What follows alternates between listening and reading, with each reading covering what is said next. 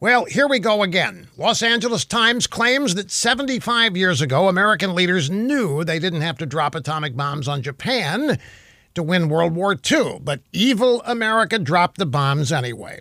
Gar Alperovitz and Martin Sherwin, a couple of old leftist historians, say that according to overwhelming evidence, Japan would have surrendered even without being hit by A-bombs, and that President Truman knew it.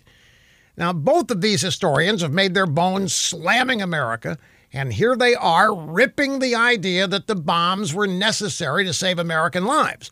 But leftist history revisionism does not change the facts. The opposition that our military faced in clearing the outer islands of Japan in World War II was incredibly fierce. U.S. military planners calculated that an invasion of Japan could cost upward of 1 million American military lives. We had the bomb, and we used it.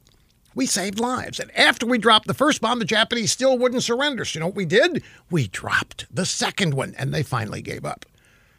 See, America, we were attacked by Japan. We went to war. We won. But liberals, never will they stop trying to paint America as the worst force for evil in the world. They hate this country.